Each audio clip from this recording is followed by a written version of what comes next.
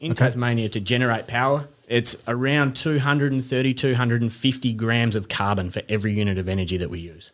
Going once, going twice, sold. You're listening to The Property Pod. All right, guys, welcome back to The Property Pod, your weekly engagement into real estate here in the Hobart Marketplace. I'm your host, Aaron Horn, and I'm joined by only one of the team members today, John McGregor. Oh, everyone, it's tragic. It's all right, mate. It's all right.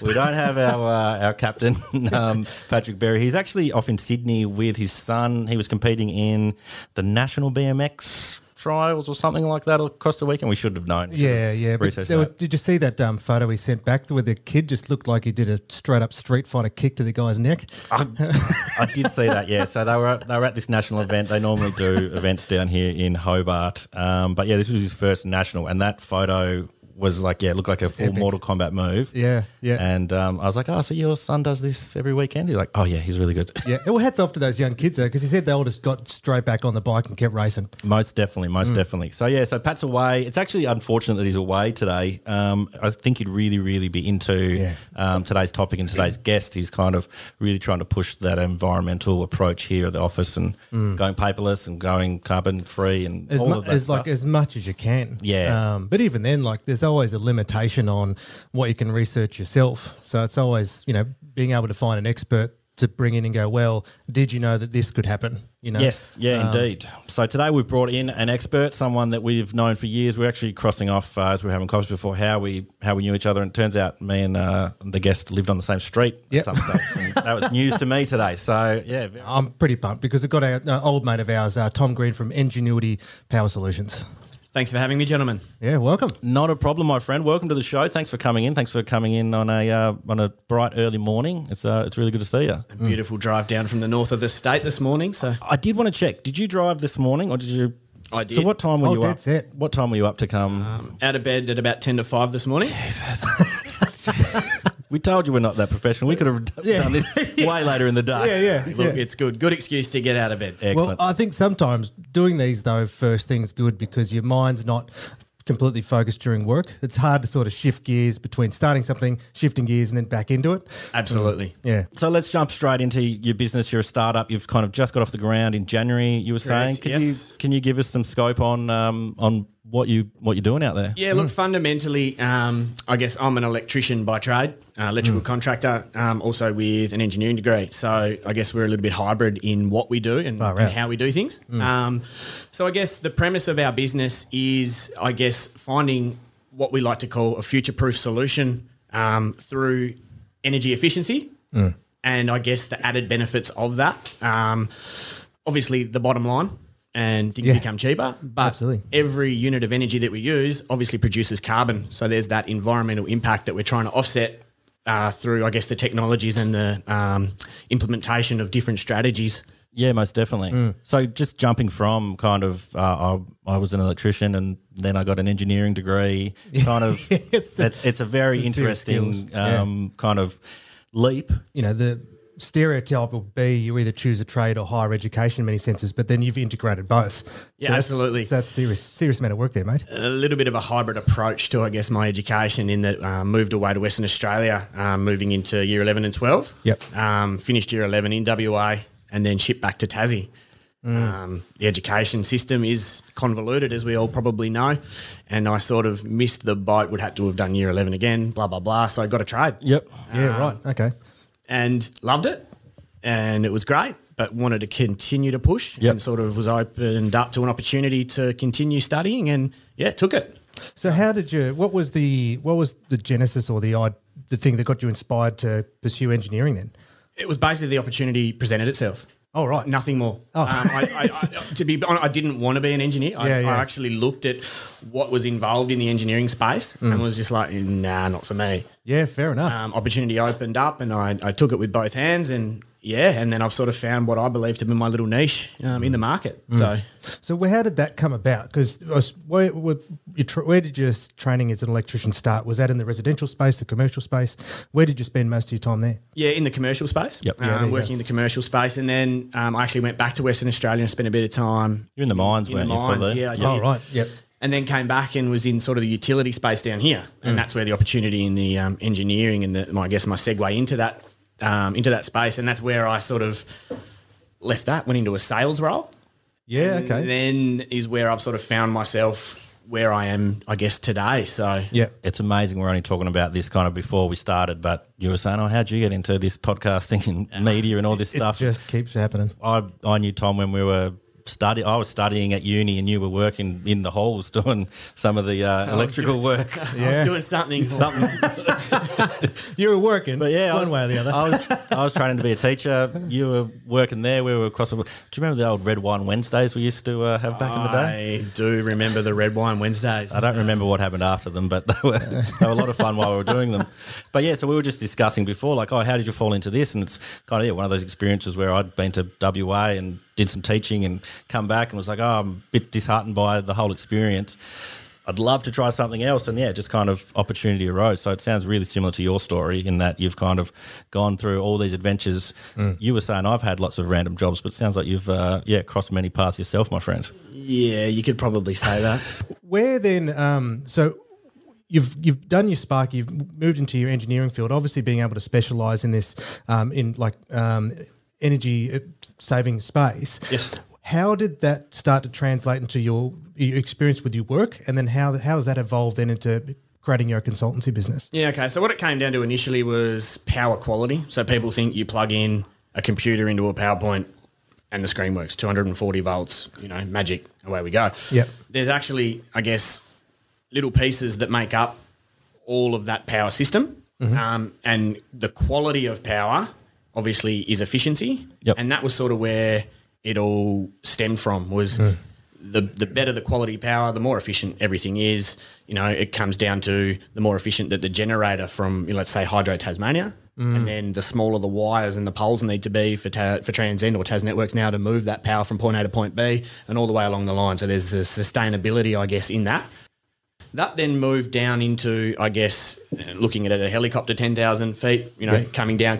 And then it comes down to, well, things are only as efficient as the things that you actually plug into that PowerPoint. So there's better ways that we can actually do things that, I guess, fall all the way down the line of that sustainability. And I use sustainability in inverted commas because I really don't like the word. Yeah, why is that? I just don't think that anything that we do is fundamentally sustainable. If you boil down the word sustainability, it is being able to sustain something or maintain something forever and a day. And there is nothing that we do as human beings that is sustainable. Yeah, that's an interesting point. So you think like even sometimes the definition of the word is not useful? I think the definition's perfect, but I just think everything that we do is not sustainable. Oh, fair enough. I really like the word future-proof because that means that it's adaptable as things change. It can adapt and grow with it. So that's sort of the term that we like to coin, I guess, with what we do. It's future-proofing. It's not sustainable.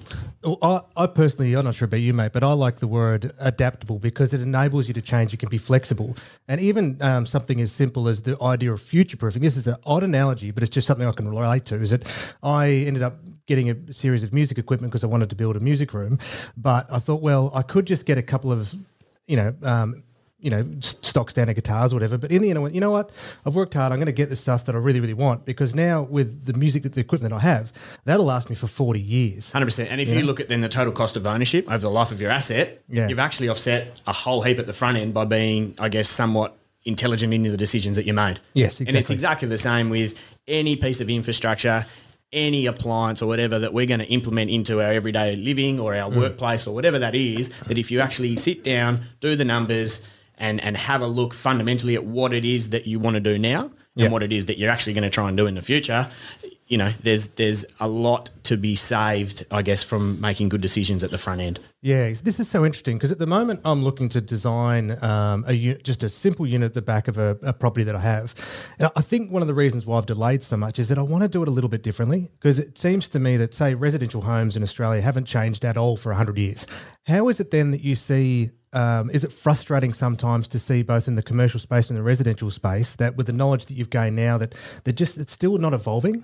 So, look, if you look at that, I guess at base level, you look at, let's say, a builder or a home renovator going in to renovate a home and they do something, they pull a floor up or they, pull a wall down or something and it's wrong.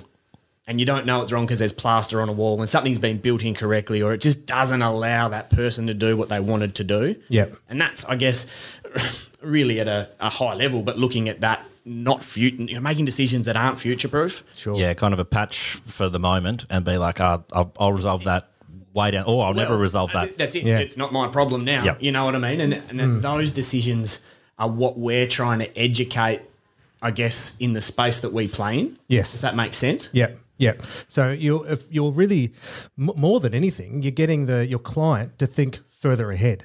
Absolutely. And we're looking to, I guess, bridge that gap so that we can deal directly with a property manager. Yep. We can deal directly with a consulting engineer, bring all of that information together so that, I guess, everyone's got their point of view heard to a degree. Well, what's so interesting is so we've all got different degrees of expertise. Well, then that's why someone like yourself is so useful in a project, because you can connect all the dots to basically enable a company or an individual to, complete their vision. Yeah, and to look at that again, I guess it's easy to put the blinkers on and be really caught up in, I guess, what your job is in that communication channel, I guess. And, the tradie might see something that's just going to benefit him a little bit, so he wants to push that. You as the homeowner might want to push something else, you know what I mean? And it's really hard to, I guess, sell what it is that you want out of it as well and sort of meet that middle ground. Yeah, exactly. You specifically have had the experience through commercial space, and arguably you could say like that's where you see the biggest measurable difference to businesses' bottom lines, because you're working at giant levels of scale, right? Absolutely. But like in the business like we have here, it's still a relatively large office, but we're very passionate about trying to do offsetting and, as you pointed out, I can see you boys have got the LED lights in there, little different degrees. How is it that you can, what is it that people in homes or individuals can start to look for and search for when they're trying to pursue this energy efficiency direction? Yeah, so I guess what's important to boil it down to is that what we're doing when we're using energy. So I guess you look at your power bill, and it's made up of units, right? And they're called kilowatt hours.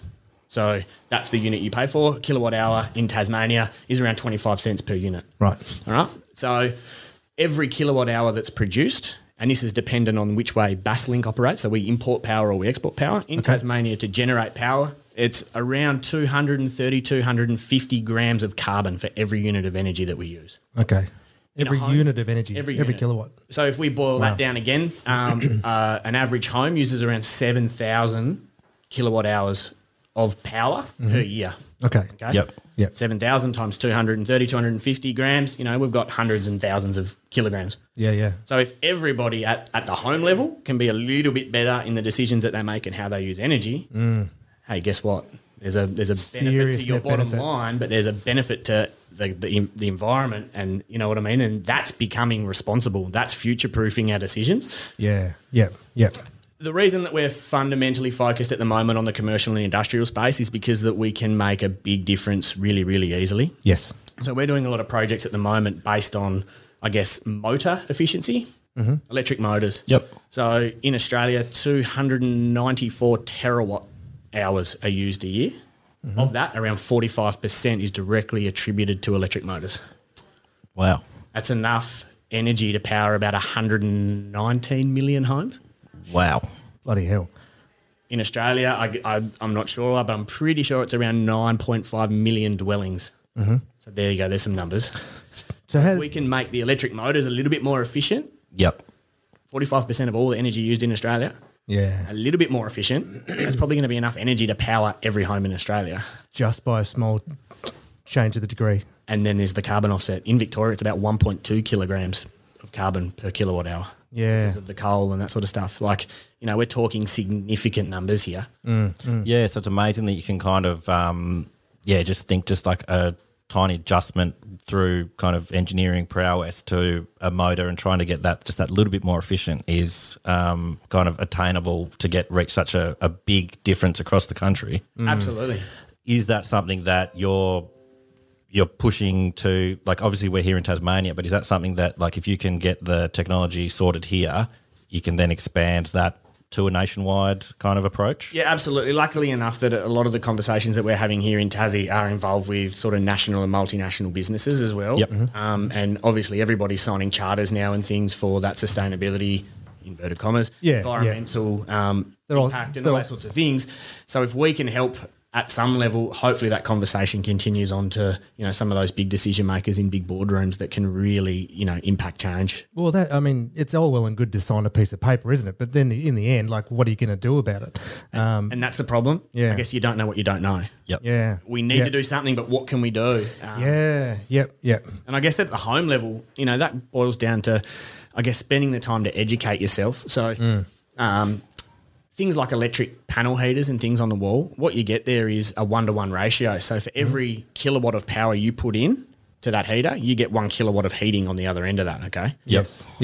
There's obviously a lot of talk and things about, reverse cycle air conditioning and things being, the very efficient, mode of heating and cooling a home or a business and things like that.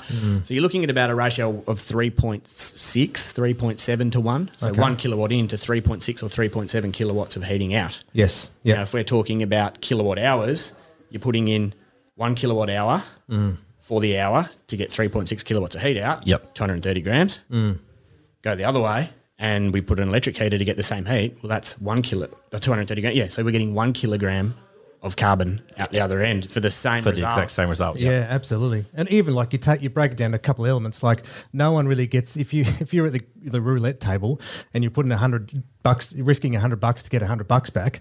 Like you just wouldn't take that bet, would you? It's not a good bet. Yeah, and it's the thing. People get excited in investing as well. It's like if you've got your savings account, your cash in the bank, and they're paying you just nothing in interest. We're like, well, where's the gains? But I guess some Dogecoin, won't we? Yeah, exactly. Yeah, it's amazing how passionate my cousin is about that. But I don't even get it. I'm not quite sure he does either. But so I know, like even just take our Residential Tenancy Act for example, and at different levels around the world they have different levels of scale, and it's very hard to legislate against this as far as I'm concerned. So I'm not going to be advocating that you would write into law this is what you need to have. However, it would state that you have to provide some form of heating. Like that's about it, And then, so the minimum would be throwing in a panel heater. And I know at our old place, because Dad, it was really bad for him with reverse cycle air conditions. It wasn't comfortable, so we had to have all these panel heaters everywhere. And my God, the power bill was ridiculously expensive, and the house was still pretty much always cold. So it was just a terrible solution, right? And if we were to put in the heat pump still, I don't even know if that still would have been obviously would have been at least 3 times better, given what you said. Yeah, well, it's actually better than that because the technology inside equipment like that, it's called inverter technology. So what happens within a panel heater is you've got it set on the thermostat to, let's say, 24 degrees, okay? Yep. So the panel heater's on, bang, it's on. Full noise, there's no control, it's on. It approaches that set point, it hits that set point, but it's always going to overshoot. Right? So you're probably going to get to 26 degrees. Oh, so and then it turns off. Yeah. Full noise, off. And it ramps back down to 21 degrees. And guess what? It's on again, full noise, bang. All the way back up, overshoots again, and then it turns off, right? So it's all energy all the time. With a heat pump, what happens, it's got an inverter. All right, so what that means is that the motor speed and the compressor speed can ramp up and ramp down. So as you start approaching that set point, it slows itself down. So it's not using that 1 kilowatt anymore. It might be using 0.6 of a kilowatt because it's slowed itself right down and just producing enough to hit that set point, and then it ramps itself back off again. So it's not turning on and turning off and turning on and turning off. So they're actually, when I say it's 3.6 to 1, by the time that inverter does its thing, it's probably way more efficient. Yep. Yeah, gotcha. Yeah. So in the end, it's just a fundamentally better way to heat your home. Absolutely. Yeah. So I guess just going from there, that's kind of one of those misconceptions that people have out there of say, I'll go buy the $40 panel heater rather than getting the big heat pump installed. What kind of other misconceptions are out there around the household that you could just reel off for us? Insulation and double glazing of windows. Yep. Obviously, heat loss is a huge thing, and that's heat coming in or heat going out, or cool air coming in and out, all those things, right? So if you fundamentally insulate correctly, that means you need less energy to heat it to a comfortable reasonable and maintain it. Yep. So again, that heat pump inverter is ramping up and down, but it's doing hardly any work because once it's warm, it's warm. Once it's cool, it's cool. And it stays there. So those investments, as much as on face value you're thinking, oh, my Lord, that's expensive, if you really boil that down and you could, I guess, the hard bit is people being able to map that data and going, this is what you're going to save. No one's willing to actually, no one is actually going to, excuse my friend, put their balls on the line and go, that's it, that's the number. And I think that's one of the differences with our business is that when we go in and talk to people, what we're doing is we're going, this is your return on investment. This is what you're going to save. This is the carbon that you are going to offset. And we always make sure that's conservative as well, because there's nothing worse than having that conversation and going, hey, look at this. And then all of a sudden, you know, in 12 months' time, they're going, hey, mate. You're not even close to what you promised. And so that's one of the big things. And I think that's that education is that a lot of people are looking at us when we're, you know, approaching that and going, all right, where's the steak knives, mate? You know, this is a sales pitch. And that's the hard thing to actually twist that and shift that mentality, I guess, to this is real. Is this kind of like the solar panels that you kind of get the phone calls about and you kind of like it can't be all rainbows and sunshine like you're promising, and you want heaps of sunshine for the solar panels, but like I'd love to be like investing in that, but it just seems to be this kind of airy-fairy price. Are you going to get your return on your investment? Yeah. Well, there's that. Yeah. I'm going to get in trouble if people that I know listen to this, because this conversation comes up with me fairly regularly about solar, and I end up bashing the solar industry, and I don't mean to, because I think fundamentally what it is fantastic. I think how it's actually implemented and how it's marketed now, because that's all it is now, it's a big marketing machine, is really wrong. In that, in Tassie, I guess in summer we've got what they call solar producing hours with the sun's at the right height and all this sort of stuff for the solar panels to be the most efficient they can be. And I think we get about 4.5 solar producing hours in summer. Right? A day. So it's going to produce all those other times that the sun's up as well, just not as efficiently, right?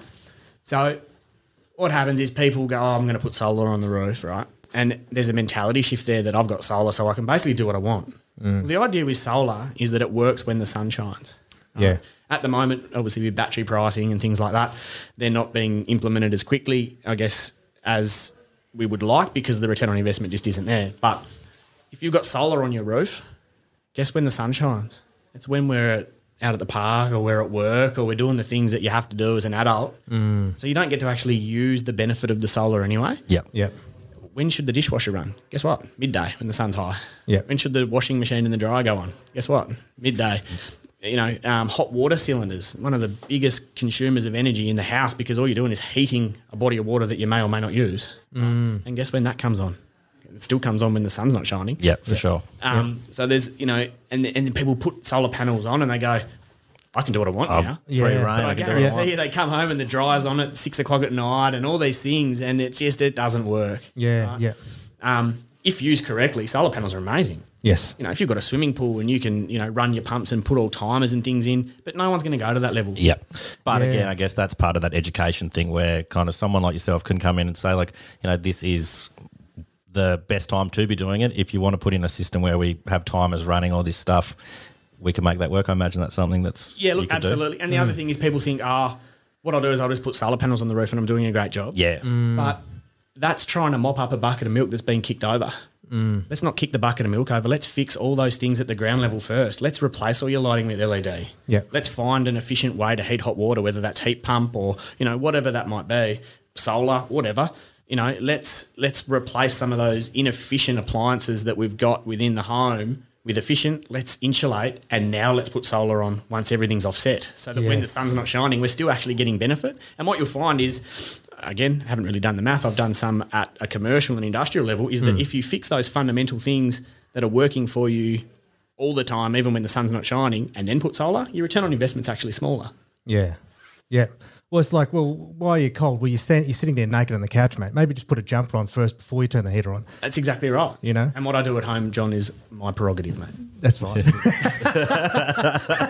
Harking back to me thinking about then, you know, the unit that I want to build is, so the message to me might be, look, don't think of it just slap on solar. It says, Johnny, if you really want to have an energy efficient, like, start at your foundations. Absolutely. And work your way through. And I suppose then that's where we search out someone like yourself to help design that connect all of it together. Absolutely. To ensure that they're all working in tandem and actually assisting, right through the lights, right through to the different switches, right to the switching on and off, right to the end once you get to the exterior of the house, and then what more can you add? Absolutely, yeah. Yeah, okay. And do you see much of a shift in that space, obviously, in the property game, that people, when they're walking into an open home, they're looking at these things? Specifically in Tassie, I think that's going to happen a lot more. It seems to me, and I can only say because I don't know too much about it myself, is that most people don't know what they're even looking for. So they know anecdotally, kind of like when someone walks into a car yard and they kick the tyre. Why are you kicking the tyre, mate? It's like, I don't know. I've seen someone do it once before. So people know a little bit to ask questions and spend money.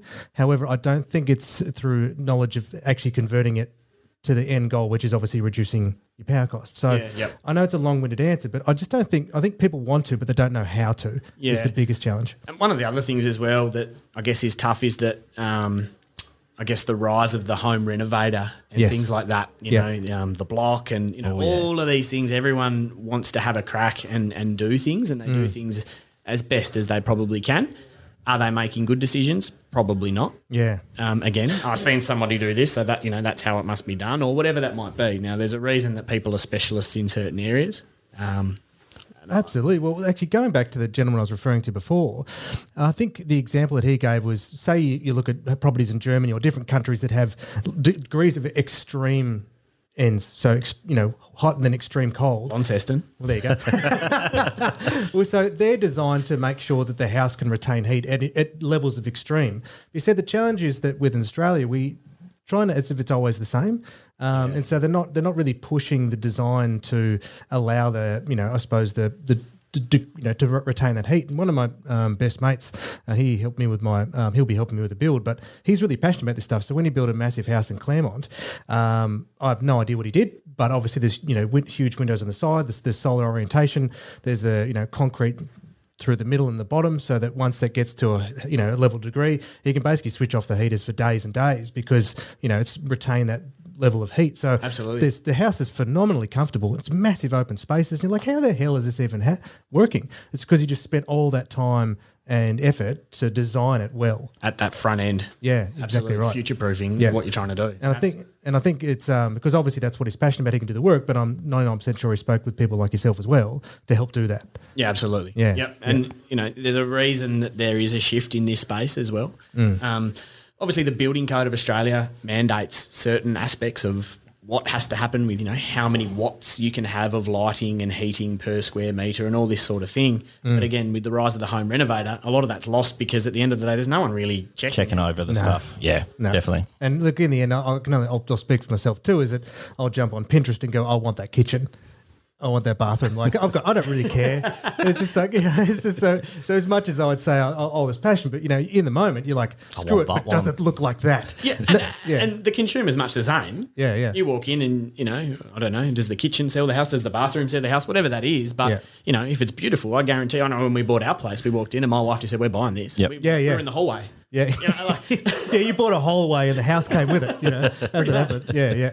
100%, So, yeah. And I guess that harks back to your question, is that it's sort of that we'd like to think that we're moving this positive energy direction, but our emotions take over. And that's how we buy. Like we buy on that emotion, justify with logic later. So there'd be a very small percentage of people that are really, targeting and looking for a high degree of energy efficiency. Becomes a nice bonus at the end of the game.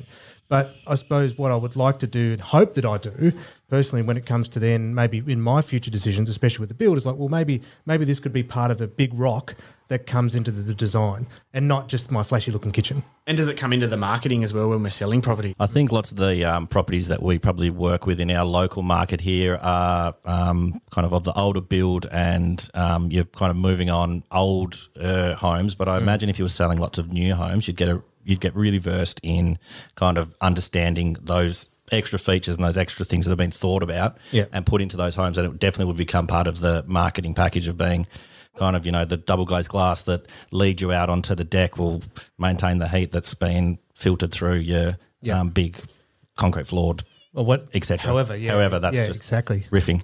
Yeah. I think, boys, we've come to a point where we've we've gone way beyond our time. Yep, that's fine. I knew having the two of you in here that I probably wouldn't get a word in and that you guys could have talked till the cows come home. You could have done a 4-hour Joe Rogan kind of episode here, I imagine. I think there's plenty of scope to talk about, but it's been really cool to join the dots and have you in, Tom. Anyone out there that would like to look further into your business, where can they find you? Yeah, our website's up and running. So if you Google Engunity Power Solutions, you'll find us there. Contact details and stuff are on the web as well. Yep. And happy just to have the conversation. Education's key. So we're pretty passionate about what we're doing. Yep. And there's lots of little things that you can implement that, I guess end up with a big result at the end. So yeah, without doubt, we can definitely feel the passion. We can feel that. I think one key takeaway is just education is something that really we need to think about. Like we've kind of learnt heaps just this morning. It's kind of I can't wait to go back and listen to all the math and just be like, holy moly, like this actually makes a difference. Yeah. I used to think this guy could just lift really heavy weights, but well and truly retired. I did see something about your dad bod from for anyone out there, Tom. Was it world record level powerlifting? Yeah, it was, ashamedly. It was mighty impressive, my friend. Bloody hell. Thank you so much for coming in. It's been a hoot. Thanks, mate. Yeah, you're always welcome back. We'd love to have you on again, and we'll just sign it off. Awesome. Thanks for having me, gentlemen. Not a problem. Excellent. See ya.